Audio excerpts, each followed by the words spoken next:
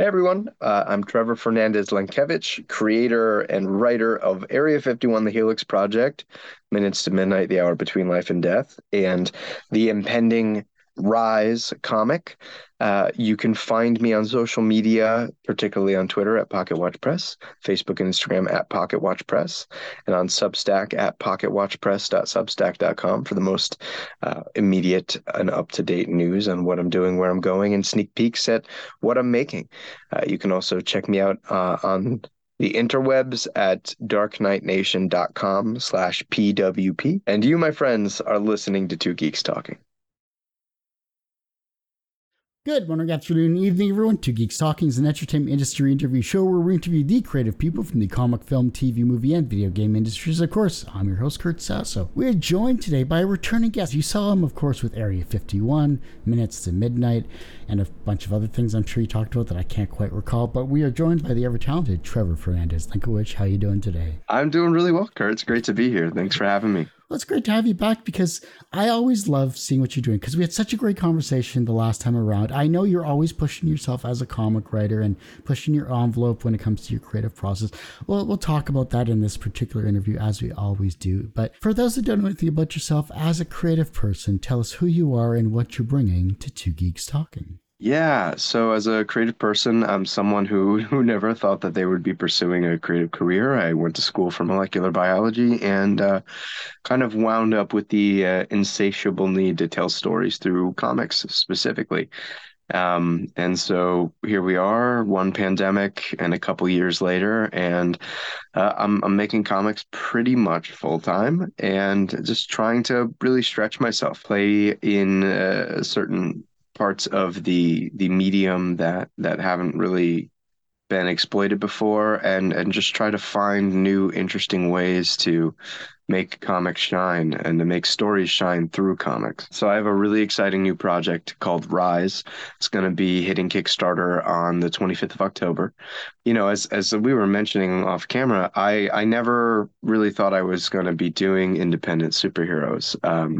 I think that our industry, comics, is so saturated by superheroes because it was sort of the impetus behind everything, and so everybody wants to do them. And I never wanted to do it unless I felt like I could add something to the genre. I ended up putting myself together with a great team, and the story just sort of fell in my lap. And what we're gonna try to do is tell a really subversive drama through the lens of the superhero. And we're going to examine and maybe even deconstruct a little bit the male ego through the perfect man or the Superman. It's sort of about the way that the male ego has become reliant upon a man's ability to perform in certain lights. And so I thought that was really interesting, and what that says about where we find our strength and our ability to be strong. You know, I think that's such a constant priority, you know, for men, is just this idea of strength. And what does that even mean physically, mentally, emotionally? How do we find strength when we assemble it through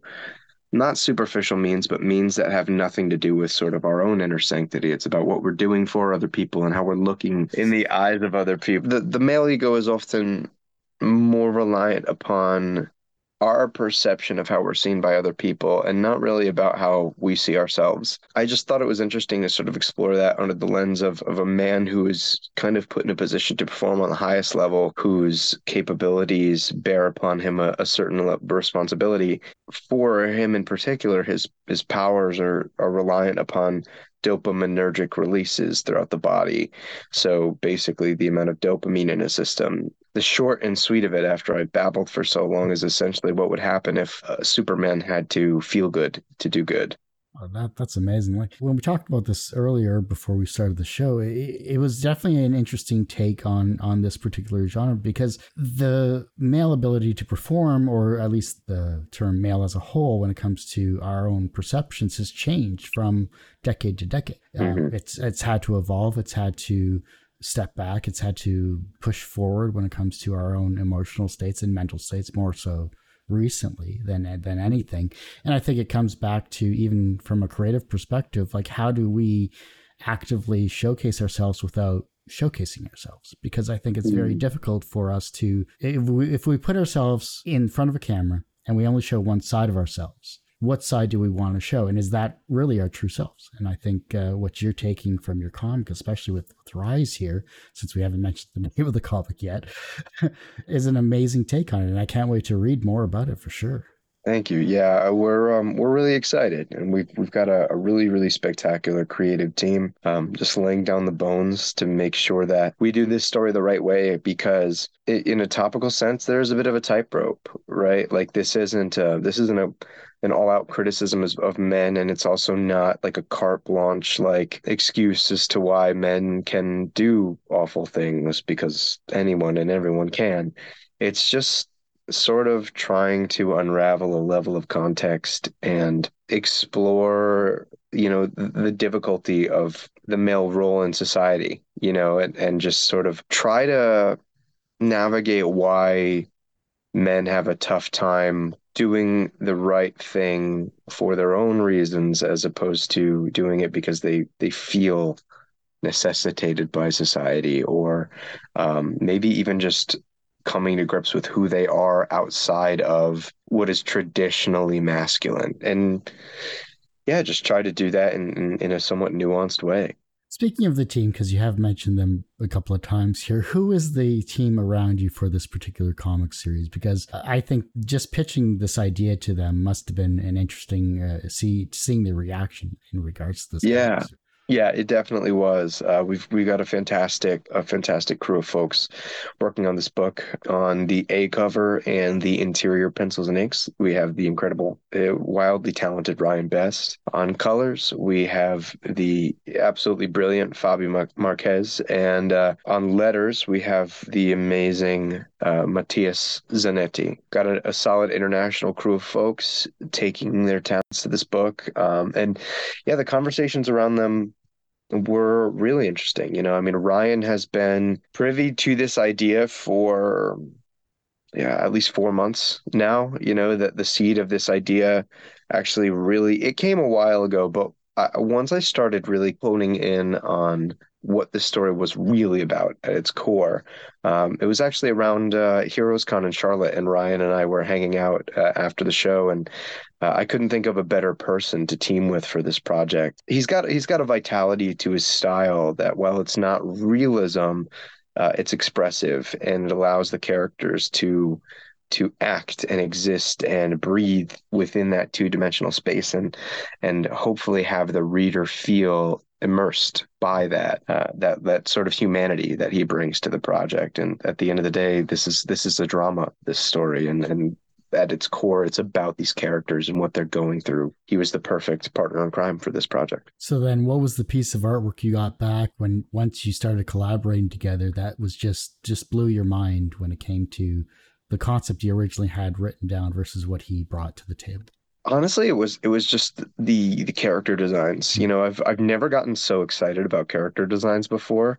And it's funny, as much as I've sort of eschewed the typical like comic book creator working in superheroes, there was something incredibly exciting about seeing a superhero that I was creating come to life, and seeing all the iterations of the costume, and just like the characters' expressions, and really beginning to develop those things was a massive excitement in a way that, like, I don't know if I had ever felt before when going through sort of the initial stages of the character design. And there's something really cool between Ryan's innate style and like the looseness of those drawings that made the character feel so alive. And that sort of struck with me. Like one of my favorite pieces of developmental art to come out of it so far was actually, once we nailed down the character design, he did sort of a fully rendered but like loose drawing of the protagonist in his hero costume and in his civvies. And that is still one of my favorite things to come out of the project, whether it be the actual finished interior art or the cover art.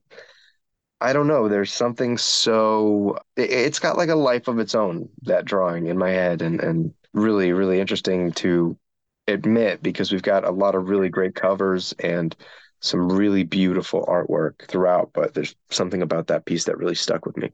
Is it going to be a poster or anything like that? Yeah, that would would be a fun stretch goal poster or something like that. Maybe if we go beyond the initial funding goal in the Kickstarter, we'll do some type of mini print with like the original character designs or something. That might be really cool. Or just make it a digital option, and that way you're not printing anything. That's true. That's true. Sometimes people love to be able to touch stuff. So we'll see where I can incentivize a little and galvanize a little support for the campaign. I figured if it's something that you like, then I'm sure other people may enjoy it as well too. So it's just something extra to tie everything up. True. That's very true. It's a good idea.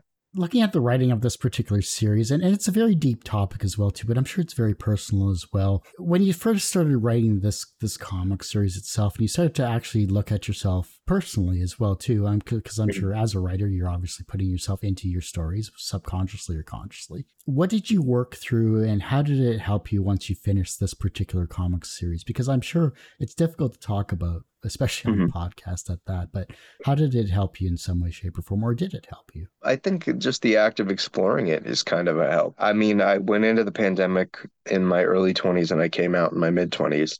And so there were some pivotal time lost there in I think developing my understanding of myself as a man and who I want to be and what I want to be. And I think frankly, if anything, I was deprived of the experience to make mistakes or to make as many mistakes. You know, that sort of period of your life is for the experimentation and going out and being dumb and learning from mistakes. And there's a part of me that feels like with the pandemic, I sort of lost the opportunity to, F around and find out. It just sort of jumped right into having a profession and working and, paying bills and just, being in the thick of it. So there's a part of me that's like, I didn't really get that pivotal time to figure out the type of man I did not want to be by living. And it's all been anecdotal. And so I kind of wanted to explore even my own understanding of what it means to be a man and figure out the type of man that I want to grow into through this story and introduce a character who,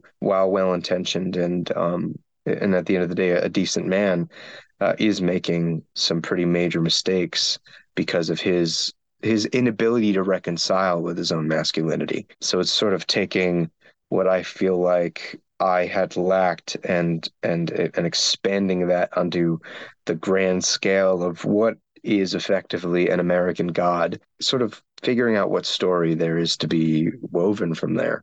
Pardon the quote I'm going to pull, but are you a god? No. Damn it, Ray! You're always supposed to say yes. Ghostbusters. Sorry, I just watched it recently. It's as well. What better time to watch Ghostbusters than the late October? Exactly. You got to rewatch the classics. I just watched The Shining and The Thing for the first time. Oh wow! Yeah.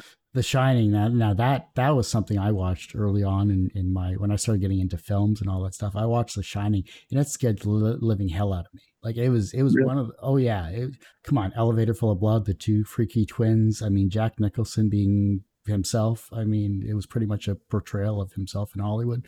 If you look at the behind the scenes of that particular series for what Kubrick accomplished, it was rather amazing for the limited budget he particularly had for it. But yeah, from an acting standpoint, it was very guerrilla, very shoestring budget style. So it's a strange movie that really lays on a couple Kubrick-isms, and it's funny that I think the most petrifying part of that film was the sound that Danny's little tricycle made as it was rolling around the hotel.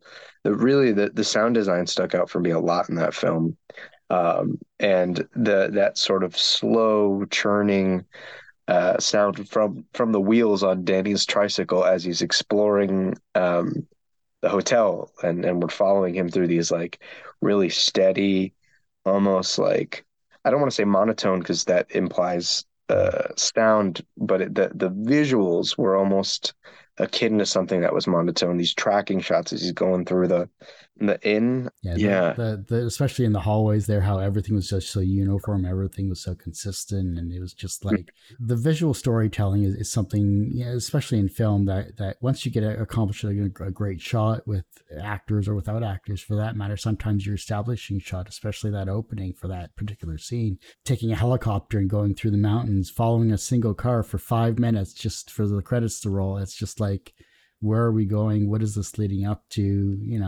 It's just amazing to see what they've accomplished.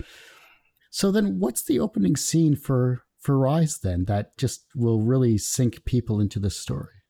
The opening scene for Rise is funny. There's a cheekiness to it. It's also begins to acknowledge one of the core conceits of the story in that the male ego is very often reliant upon a man's sexual health or their relationship or their perception of their sexual health. And so the protagonist just meeting a woman at a bar before he goes out to he's not aware of it, but this is going to be the day that he sort of exposes himself as a superhero on the streets of New York City. And so it's him sort of courting a woman at a bar just before a cry for help sends him into his first public sort of rescue. And the rest of the story really hits the ground running from there. So is this a single issue? Is this going to be a series? Like, what is your ultimate game plan for Rise? Yeah, so there's going to be about 100 pages worth of story, three slightly oversized issues. This first issue, we're looking at about 32 pages. And what we're really excited about after speaking with my printer is that we're going to be bringing back the triple page spread for this first issue. So there's going to be a really cool fold out page in a pivotal moment of this story where Ryan is just drawing the hell out of a massive spread. Tease away. I mean, if that doesn't draw people's interest, I don't know what will. Like, that's Yeah, amazing. we were super excited. I was in New York a couple weeks ago on a little business trip. I was thinking to myself, I called Ryan and I was just like, are you gonna hate me? He's like, why? It's like I had this idea and I haven't talked to my printer yet to see if it's possible, but what if we did a triple page spread? He's like, what do you mean? I was like, I mean like a fold out. Like we have a page so big that it's sort of there's a word starts with a C, corrugated maybe. Mm-hmm. The way the page is corrugated, you just fold it out. And he was like, I would be willing to draw that. And so the question then became, okay, how can I edit the script to make sure the pacing lines up? And can I get my printer to agree to do something like that? And after getting all of the proper confirmation, we are in good shape. So yeah, we get to bring back the triple page spread, which I'm super stoked to do. I was going to ask, what was the last triple page spread that you got to read? I don't remember. I feel like the last one I remember might have been in like Jeff Johns' Green Lantern, Hmm. or maybe the Peter Tomasi Green Lantern Corps around that time. But it was that time period. I can't think of anything in recent years where I've seen a solid spread. If you get to good pacing in a comic series and you get like the bifold of the actual comic and you get that nice 2-page spread in that respect, then sometimes that's like a really cool way to get into the second half of the story. But Yeah, I'm super, super excited. I mean, it's been the prospect of organizing things with the printer has been an interesting time, but I think we finally nailed something down. And because we get one, I was like, well, why waste the space? We're working out in a way where there are two triple page spreads back to back oh to wow. really, really take advantage of that one fold out page. Yeah, we're gonna get to do some really, really cool stuff. I mean, there were these two moments in the script that as I was editing, I was like, I could only envision them as these big vertical triple page spreads. And I'm really, really glad that we were able to put that together. Can you tease about what kind of happening at the beginning of it so that we don't quite give it away? Like, because this sounds just too exciting not to share, at least in some way, shape, or form. Yeah, so it's a major moment in the story where the protagonist is put in a fairly depowered position because, as I mentioned before, his powers are contingent upon the available free dopamine in his body. And so there's something that happens where he's kind of put in a pretty emotionally volatile state and is just shy of being depowered. I mean, he's not quite super. He decides to go save a woman from a burning building anyway. and it puts him in a very compromised situation, and we have this really cool, really cool layout of the page where he's sort of bearing the weight of the building, and that's the larger image, but the panels leading to it are within the rubble. So the panels are shaped to be within the rubble that is being bared by the protagonist in the larger image at the bottom of the page. So it has the size of a full triple page splash, but the panels are inset within the sort of construction debris that he's sort of bearing on his shoulders, and then the next page is sort of him triumphing over that and finding strength in the moment. And I think it's going to be really beautiful to see how that is fully rendered. It sounds amazing, really does. Like, I mean, the creative use of the panel, I think, is something that not a lot of people do, or it takes a special artist to kind of vision what the script has. So I'm glad that Ryan is doing this. How you're describing it just sounds incredible. Like, I'm excited just to see it. Like, I really want to see it. We're super stoked. I mean, and yeah, I'm super fortunate to have a creative partner like Ryan who is an intuitive storyteller. You know, there's no hand holding. There's never any struggle to get the sort of base communication of the story off. With us, it's always how do we push it to the next level? How do we elevate what we're communicating? Because we're never squabbling over the basics, and that's a really beautiful thing. Like when we first kind of began working on the art a little over a month ago in Baltimore, we were beginning to have conversation about the way we were rendering touch, because part of this story is sort of about a man's perception of his sex life. I really wanted to be deliberate about the way that we were showing touch and how that was being communicated visually, and sort of like the subtlety of a finger depressing a piece of skin, you know, and what that's going to mean in the story, and sort of how we can really humanize those moments without words in the best way possible, and just leave it to the character acting and the shot selection for the panels. That was a really interesting, and I don't know, some people might find it nothing but semantics, but fortunately, like I said with Ryan, we're not needing to really concern ourselves with the overarching picture because we're locked in there. We can really get into that nitty gritty and maybe play around with things that people aren't going to notice, but will contribute to their overall reading experience in a big way. How's the color palette for this particular series? Are we going with warm colors, cool colors? Like, what is your visual concept when it comes to this particular series, at least in this first issue that we're going to see?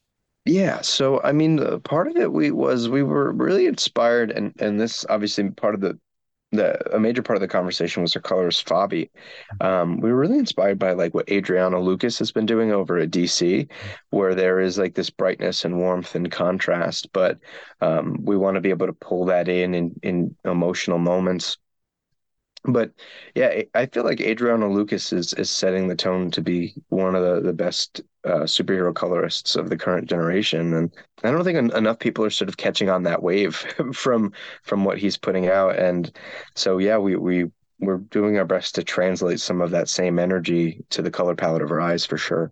He uses a lot of really bright colors that are variations on the base tones that a an offset printer will use to produce color. So when you print offset, there are four colors that are used to that are mixed together in various proportions to create a wider range of colors for your project. But the base colors are cyan, yellow, magenta, and black. And so when you use those colors in any sort of natural state, they come out really vibrant, really saturated. And Adriana Lucas will more often than not pepper in a lot of those colors as substitutions for what you might think of as like a traditional tone. So like if you're looking at a sunset, for example, you're going to have sort of like a bright burnt orange and yellows and such, but like Adriana might use a rich magenta, you know, a nice bright magenta in there, and it adds like not only this cool bit of visual contrast, but it also plays to the physical printed product, and how the printer is going to be able to translate that into an almost one-to-one form. Because, once you get into like comics pre-production, there's always an understanding that the physical print will look different from what you're seeing on the page, because what you're seeing on a computer is registered in RGB, or light. Essentially, they're colors made out of light. Whereas when you go to the physical printed items, CMYK, they're colors that are comprised of four base colors. And so, yeah, Adriano just kind of peppers in some of those base printer colors, I guess we'll call them, in sort of not necessarily, I guess, unexpected places, but they work. They compositionally work. I think it adds like a real sense of style to the project, and like I said, will ultimately translate super well between the screen to the page. It also saves you from literally having to reformat every single page as well, too. To a degree, yeah. I mean, there's always converting the file to CMYK, but it definitely lessens the anxiety of feeling like I'm gonna open the book when it hits my doorstep on a massive pallet, and then be sad because something really did not go the way we were hoping it would. And that is a huge stressor to take off the shoulders of an independent comic book creator. I'll tell you that. It sounds so stupid and so specific, but it is huge. No, it doesn't sound silly at all because it's what you're paying for as well, too. That's the other thing. It's like you're putting money into your product. You want your product to be the best it possibly can be, especially with the amazing team you have around you. So why wouldn't you want it to be perfect right off the bat? Yeah, exactly. Yeah, and that there's nothing more daunting than looking at a palette of like 2,500 comics and thinking, "Oh, you all have this same mistake." Like that sucks. So yeah, it's definitely, it eases a little bit of stress off the shoulders when it comes to the final print. Absolutely. And yeah, it also just it adds to the atmosphere. There's something about the use of those colors and the way that Adriano does it by like sort of shifting the cyans, the yellows, the magentas into like a hotter, brighter, more saturated version of those base colors. It adds something. I can't, it's hard to explain. It accentuates the interior art in a big way. And the thing that comes most to mind is like Adriano Lucas coloring over Bruno Redondo in Nightwing right now. And while Ryan might have a different style, some of the way that Ryan creates form and the way that guys like Bruno Redondo create form are similar. And so I felt like having a sort of similar approach to coloring Ryan as to how Redondo is being colored on Nightwing would really, really lend well to the story, and would lend to the overall visual composure of the book. What type of perks do you have for this particular campaign that's currently ongoing? We're doing a lot of fun stuff, some pretty typical rewards, along with some stuff that I'd never been able to offer before. On launch, definitely get toward the campaign as soon as you can, because we're going to have a plethora of early bird discounts, some of which are going to be in pretty limited quantity, both in terms of the time. So I think we're going to have it for about 48 hours, but there's also going to be a quantity limit as well. But outside of that, we, for the first time, will have pages of original art available on a Kickstarter.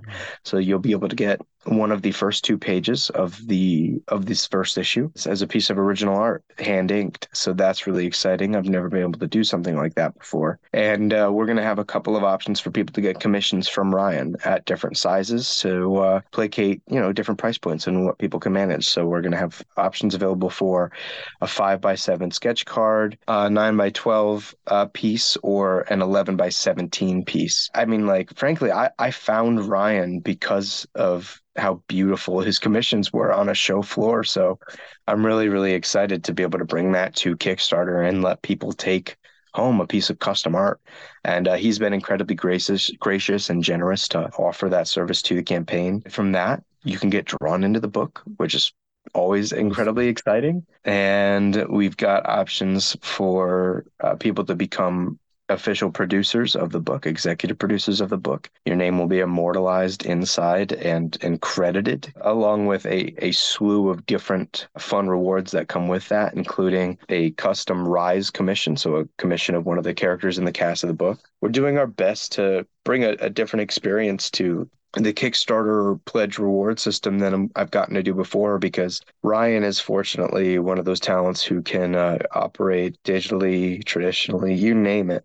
So we're definitely trying to take advantage of that, put some really cool traditional art in the hands of the people that support this book, which seems to be fleeting. You don't really get to see that so much anymore, and especially not at like an affordable price. Nowadays you get like a bust for $200. Ryan's gonna do a bust for you for like I think like $80. Yeah, he's incredibly he undervalues his work on a ridiculous level. And so while I've been spending the last year and a half telling him that he's worth more than he charges, people I guess might as well take advantage of that and get some really cool art for a more than fair price. But aside from that, we're going to have variant covers. We've got four really, really gorgeous covers that are all interestingly like these sort of character with very few props representing different elements of the story. So the A cover by Ryan is a bit of an homage to a Francis Manapul Dark Side War one shot from like 6 or 7 years ago. And then we have sort of different takes, different looks on this character rendered by an international host of talent. So you have Steph C doing our B cover, which you'll see in the sort of lower third. It's the green piece there. It adds elements of sort of abstraction to kind of delve into one of this character's key flaws and one of the things that he's going to need to learn to reconcile most if he wants to be a better man and a better hero. And then the third cover by Raymond Lee is like, I mean, it's almost Jim Lee-esque. It is angelic and statuesque, and it's the protagonist holding a woman in the sort of rubble of a burning building. But it's really, really beautiful. The flames sort of evoke the abstract image of angels' wings behind the protagonist, and you have hands coming out of the smoke of all the people lifting him up. And then finally we've got one of the biggest cover artists in comics right now, Ivan Tao, gracing us with this bright poppy beautiful cover of the Rise character sort of hoisting the Greek symbol for change, a delta symbol. And sort of, it's a little bit more on the nose here, but, we're very much going to be transforming this character and really pushing change at a really uncomfortable level. And we felt like that was a great way to encapsulate it. So 4 gorgeous covers available.